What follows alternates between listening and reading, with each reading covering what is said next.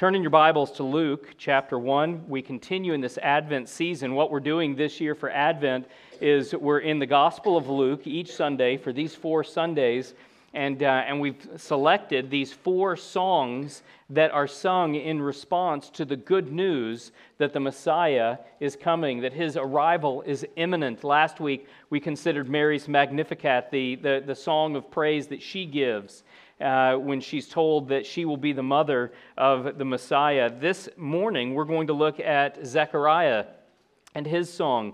And so just as a reminder of Zechariah's story, because we're not going to read the whole thing, we're going to be focused on his song. Zechariah is a priest, and during his service in the temple, a very special day, in fact, there's some indication that at this time in the history of Israel, a priest might only get to do what Zechariah is doing one time in his life, to go into the holy place and to burn incense before the veil that leads into the Holy of Holies. He's in the midst of doing this work, and an angel appears to him and tells him that he and his wife are going to have a son. Now, Zechariah and his wife Elizabeth are barren, and so this in and of itself is great news. But Gabriel, it turns out, is the angel delivering this message. Gabriel tells him that this son will not only be an answer to prayer, that they would have a son, but that this son would be the one that was prophesied in the Old Testament that would come as the forerunner of the Messiah, who would prepare the way of the Messiah. It's all entirely too much for Zechariah to believe. And so his response to the angel is to ask for a sign. How will I know that what you're saying is true? Gabriel says something that is relatively unique in all of the angel and mankind interactions in Scripture. Gabriel says, I stand before the throne of God. In other words, what are the chances you think I've misunderstood the message? God personally gave me this message to give to you. And as a result of your unbelief, your doubting, you're going to be mute until the child is born. And that's what we see unfold in Luke up to this point. The passage that we're going to begin reading in just a moment is following the birth of John the Baptist, Zechariah and Elizabeth's son. 8 days later, as the Old Testament requires, the law of Moses, John is being brought to be circumcised, and this is where traditionally they would first name the child. And in naming the child as the angel has instructed them, Zechariah's mouth is opened. And this praise that we're going to look at this morning is what comes out. Symbolically, Zechariah's silence is a throwback, if you will, to the silence between the Old and New Testaments. You remember we talked recently about that famine of the Word. For 400 years, give or take, God has not sent prophets to His people. He has not sent a new revelation to His people. But here, suddenly in history, breaking forth is this good news of the arrival of the Messiah. And in the same way, Zechariah is silent until the arrival of his son, who is that herald. And when that son arrives, he breaks out in praise. We're going to see in the opening verses from 68 through about verse 73 there, a focus on all of the things that the Lord is doing for us as a people. In 73 through 75, we're going to see that there's a purpose for what God is doing. And in the rest, we're going to see that the mission that John has and what it is that the Messiah is going to do. We're in the season of Advent. We remember the first coming of our Lord and are reminded of God's faithfulness and His promises as yet fulfilled, and look forward to their fulfillment when Christ comes again. We do this throughout the year.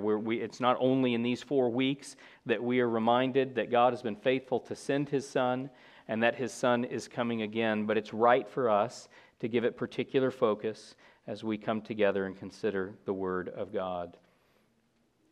Our hope is in God keeping His promises.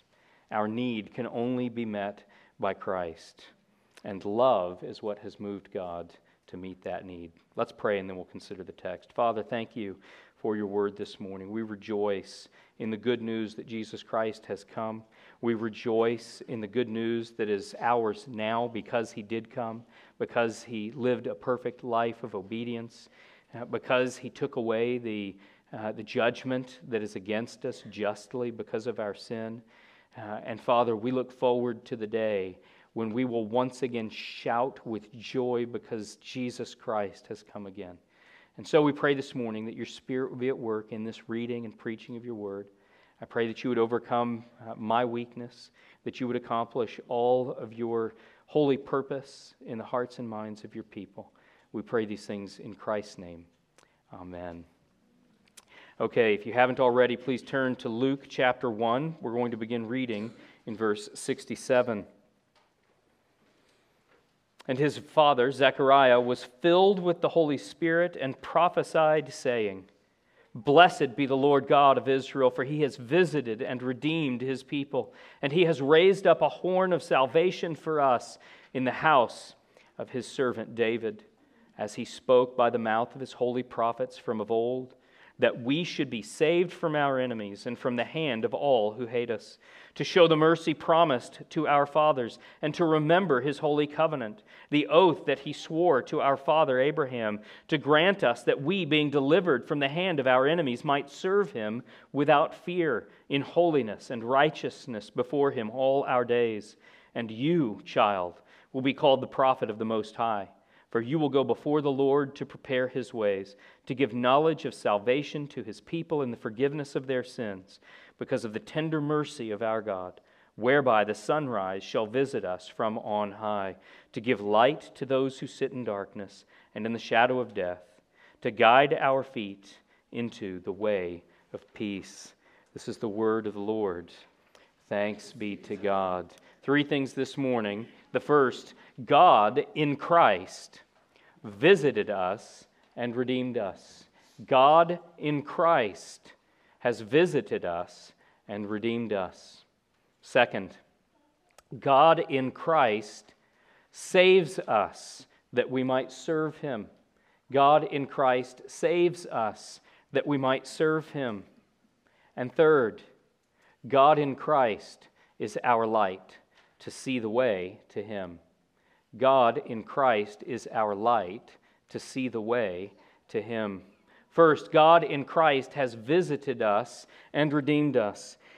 These words would probably be shocking all by themselves without any historical context, except that throughout the Old Testament, going all the way back to Genesis 3, and the very first time that God promises that an offspring of Eve will deliver us from the curse and will defeat our enemy, the serpent, ever since that time, the people of God have been waiting for the coming of this Messiah.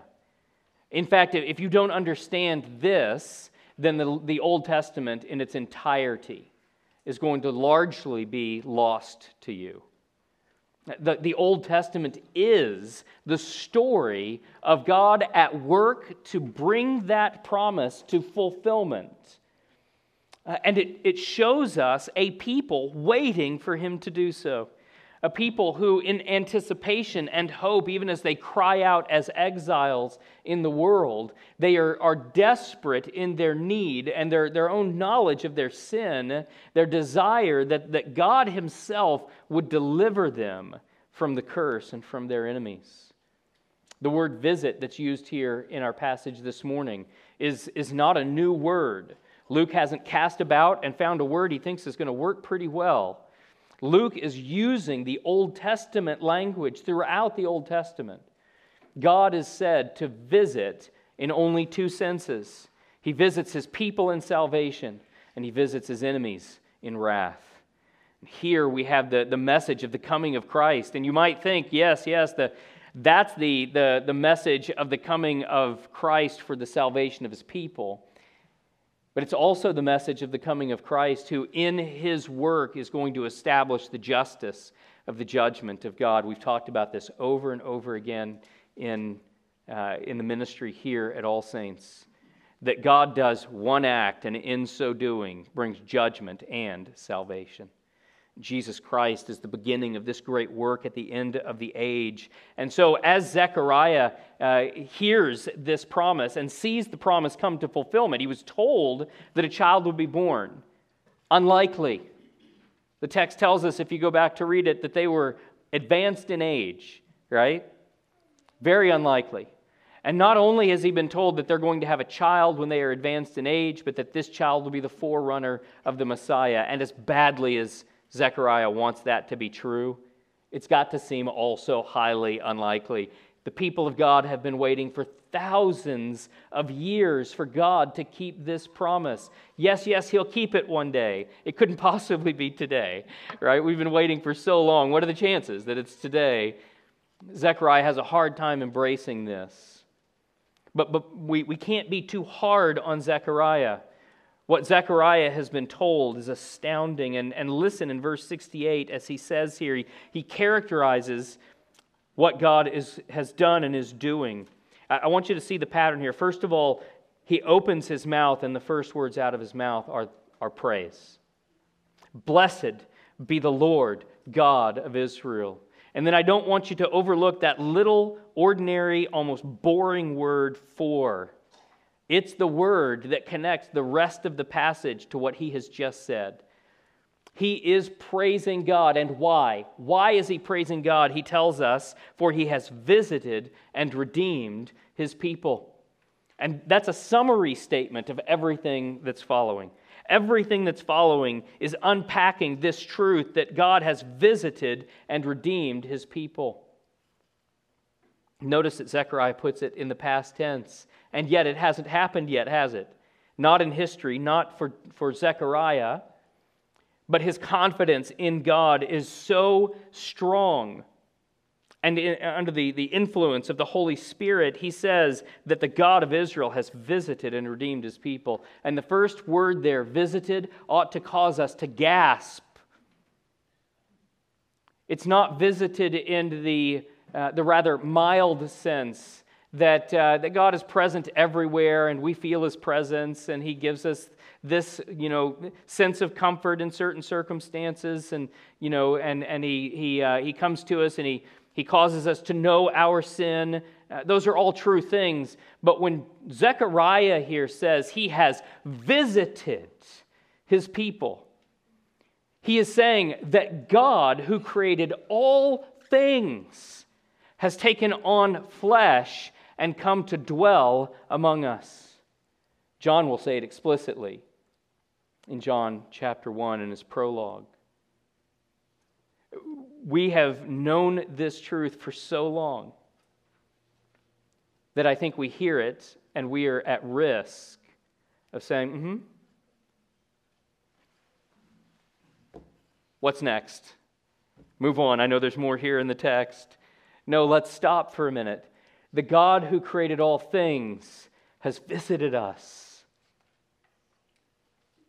He is not only in some distant sense, some technical, systematic, theological sense, taken on humanity. As Paul will say later in Philippians, he condescended to us to do this. But the language of visit, even it carries with it the connotation of that fellowship, that love that exists between God and his people. It is love that has moved Jesus Christ, the Son of God, out of heaven and into humanity for our sake and for the glory of God. Blessed be the Lord God of Israel, for he has visited his people. This is a truth that we cling to all year long. It will even come up in our teaching and our preaching throughout the year. But in this season, we pause for a moment. And we remember this and we dwell on it. We meditate on this truth and what it means about who our God is, what our God does, and who we are to him because he has visited us. What joy belongs to us. What hope. What encouragement to know that the God who has made promises has always kept his promises. And they are not light promises. They are impossible promises. Absurd promises. Promises which we do not deserve, and which, apart from God's absolute power, His omnipotence, He and no one else could possibly keep. And yet He's kept them. He has visited and redeemed His people. God in Christ has visited us and redeemed us. The incarnation, the enfleshment of the second person of God is one of the most astounding, shocking, and I mean this in the best sense, but absurd things that has ever happened in all of the history of creation. And it wasn't a parlor trick. He has done it for our salvation. He has done it because of the love that He has for us. What Luke will record earlier in Zechariah's song is the tender mercy that is ours towards us. What love, what condescension. What will such a God not do for His people? He's not only visited us, but He has redeemed His people. Another word that, if you've been a Christian for very long at all, has probably entered into your vocabulary and become a word that you almost skip over as you read. You're so familiar with it. But pause for a moment. Redemption is to take something back that's been lost. The gospel, the good news of who Christ is and what Christ has done and is doing, is the fulfillment of the promise made in Genesis 3:15 when God comes to Adam and Eve in the garden. And having sinned, He pronounces judgment on them for their sin. The penalty for sin is death, but He does not leave them, as the Catechism says, in the estate of sin and misery, but is pleased by a Redeemer to take them back to Himself. I will put enmity between you and the serpent, between your offspring and his offspring. That is, we had fellowship, God and man. We, mankind, broke that fellowship with God and established fellowship with the serpent. And God says to us, I will not let this stand. One will be born to Eve who will break the fellowship you have with the serpent and restore the fellowship that we have with one another. Listen, that's what is bound up in this little word that we've become all too familiar with, redeemed. Redeemed is not a mere synonym for salvation, but in this word redeemed, we have the full truth of the fact that what God is doing in salvation is reestablishing His fellowship with His people. Brothers and sisters, this is deeply personal. God loves us. He has made promises to us. And He is, in a way that only God could do, He is at work glorifying Himself in the world by keeping His promises. If you think for a moment that what's at stake in the promises of the gospel is your salvation, you're one truth shy of the fullest truth. What is at stake in salvation is the glory of God. And do you think for a moment God will not glorify Himself by keeping the promises He's made to us? God, blessed be the Lord God of Israel, who has visited and redeemed His people. Listen, we could stop right there this morning. You could spend the rest of this Sabbath day meditating on this truth, rejoicing in the good news that's found in that one verse for sinners. This is the God that we serve. He hasn't sent somebody else, but has come Himself. He's not been content to sit back and say they made their choice. Their fellowship was with Satan. He's not merely promised that He would deliver us from that alliance and restore an alliance with us again, but He has kept that promise in Jesus Christ. What a cause of rejoicing. No wonder Zechariah, having for about 9 months been unable to speak, when his mouth is open, breaks forth in praise.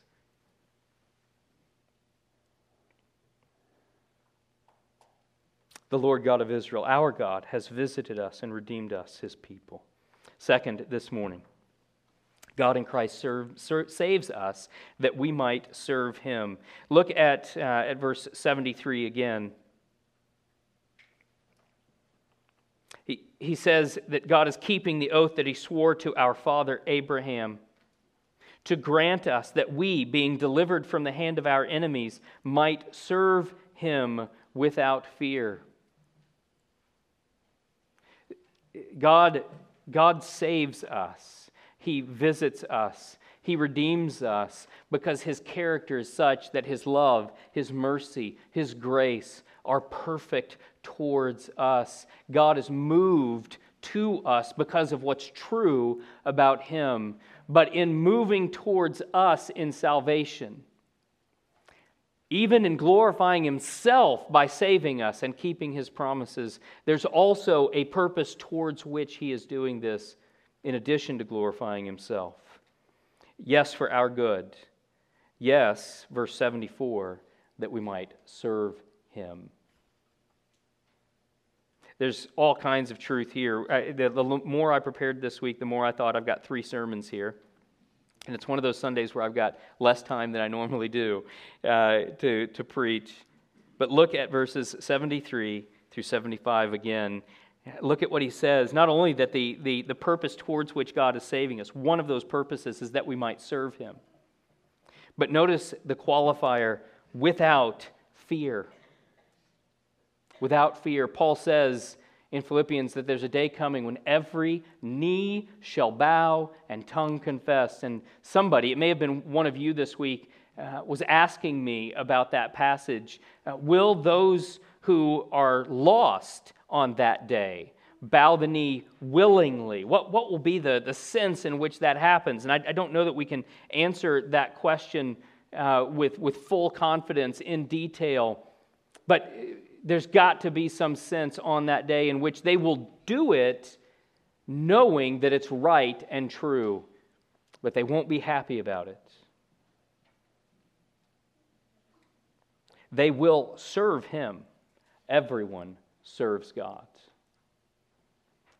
Willingly and knowingly, out of love for God, out of thanksgiving for who He is and what He has done and continues to do for us as people, or unwittingly.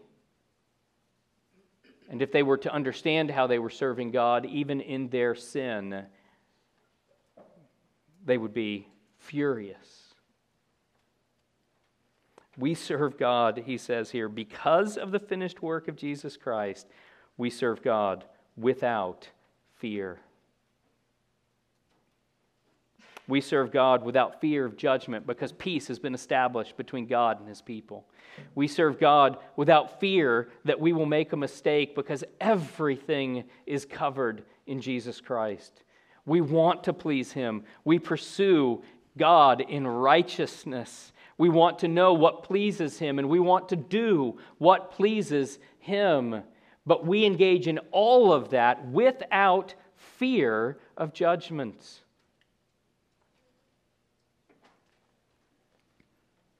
What a great gift to us, His people, that God has saved us. He saved us to serve Him. And as we consider what Scripture says about how it is that we serve God by being obedient to His Word, by living as He calls us to live, by pursuing holiness, pursuing righteousness, by being about the work of the kingdom, telling others about Christ.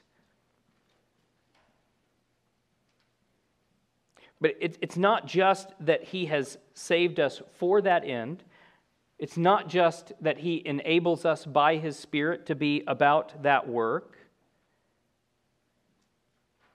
We're told here by Zechariah under the inspiration of the Holy Spirit that we do it because of the finished work of Jesus Christ. We do it without fear. Have you ever had a task set before you? And knowing that you might not do it perfectly or that you might even fail to do it, you still were just having so much fun. There was still so much joy in the task. You wanted to do it right. It's not that you didn't care. But under the circumstances in which you found yourself, and maybe it was simply that nobody set you to the task. Maybe it's something you decided for yourself, I'm going to do this. I've never spun pottery before, but I imagine that's got to be something like this. You've got to count on the fact that you're not going to do well the first time, right? But you don't sit down to the task afraid that you're going to fail. You sit down to the task enjoying the work before you. Why? Because in failure, there is no particular risk. You're not going to lose your job because the pot came out really, really crooked. Nobody's going to hate you. Nobody's going to think less of you. It's an imperfect illustration, but listen, that's what's on offer to us in Christ and the gospel. He's going to set us to a task, and it's a task, unlike the pottery illustration, it's a task that matters. It has infinite importance. But what he has said to us in calling us to it is, listen, this is my work. I'm doing this work. And I'm inviting you to come along with me. You're going to be my instruments in this work, and you're not going to do it perfectly. But don't worry. I will accomplish all my holy will in and through you as gladly, with joy, you serve me in the work to which I've called you.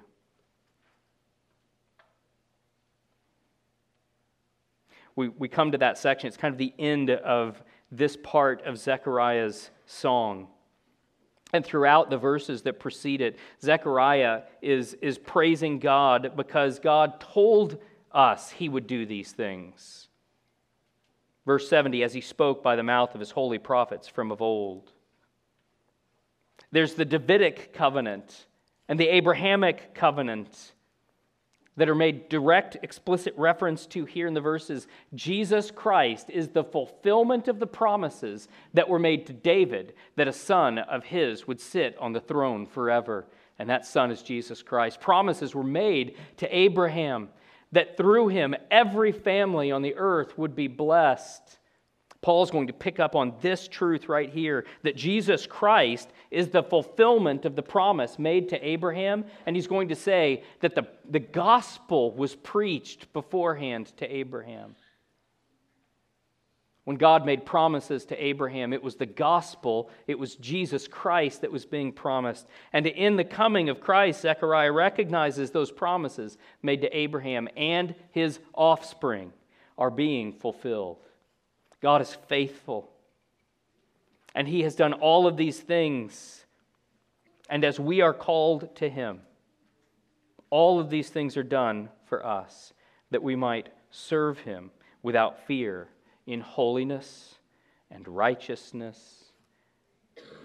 And then this last line of 75 is another one where we ought to just stop right here and just spend the rest of the day meditating on this truth before him all our days.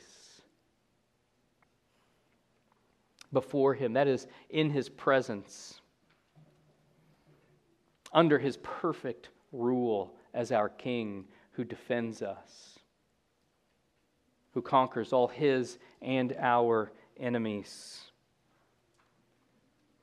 Zechariah has a fantastic, clear vision of the person and the work of Jesus Christ and what it means for us.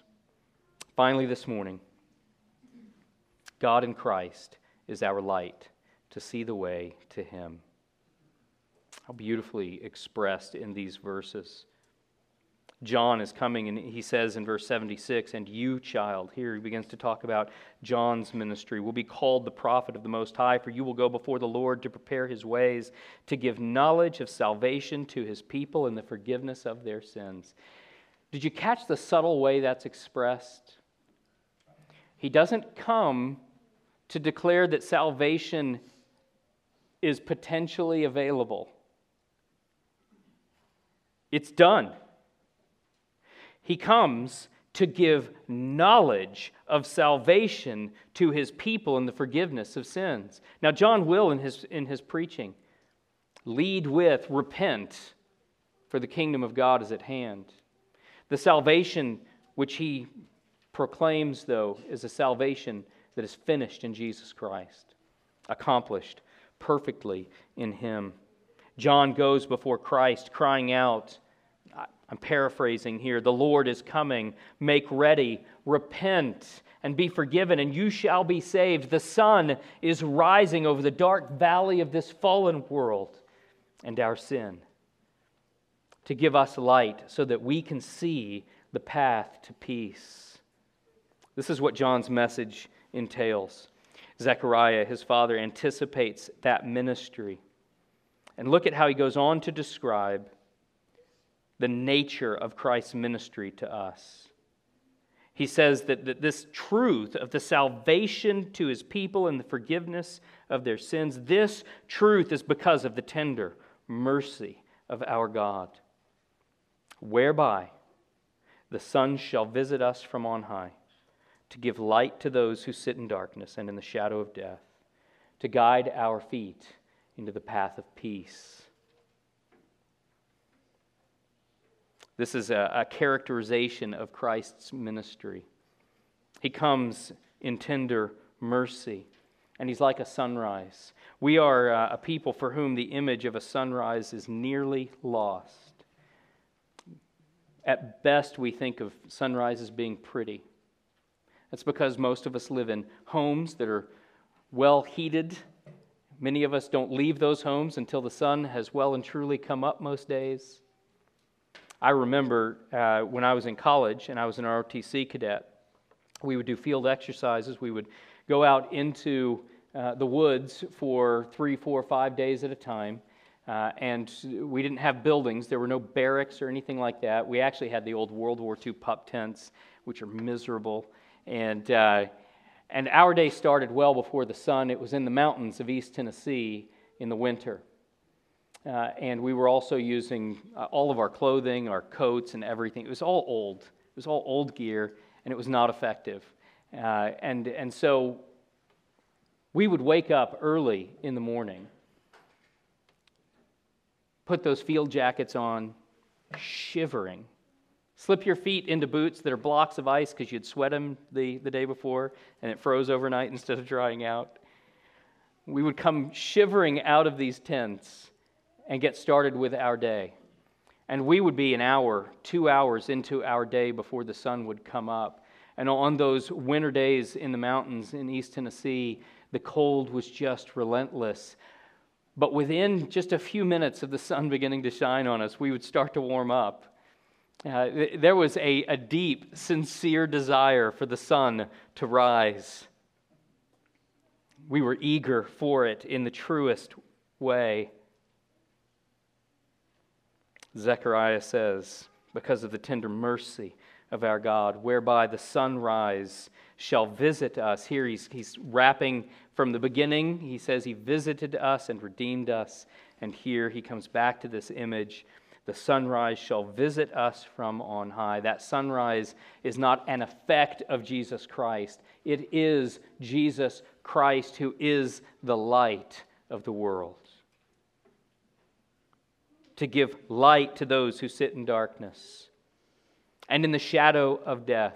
Notice that he comes bringing this light, this revelation, illuminating the truth by his person and his work. And he comes not to the wealthy, he comes not to the powerful, not to the religiously successful, not to those who are not sick and don't need any help. He comes to those who sit in darkness, which is an image of prison.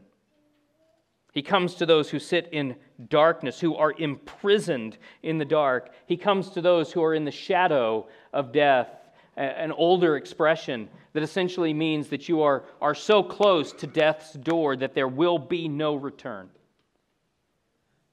There will be no recovery from you from this illness. You will not rise from this bed. You exist now in the very shadow of death. You're close enough to it that its shadow is cast across you. This is who Christ comes to.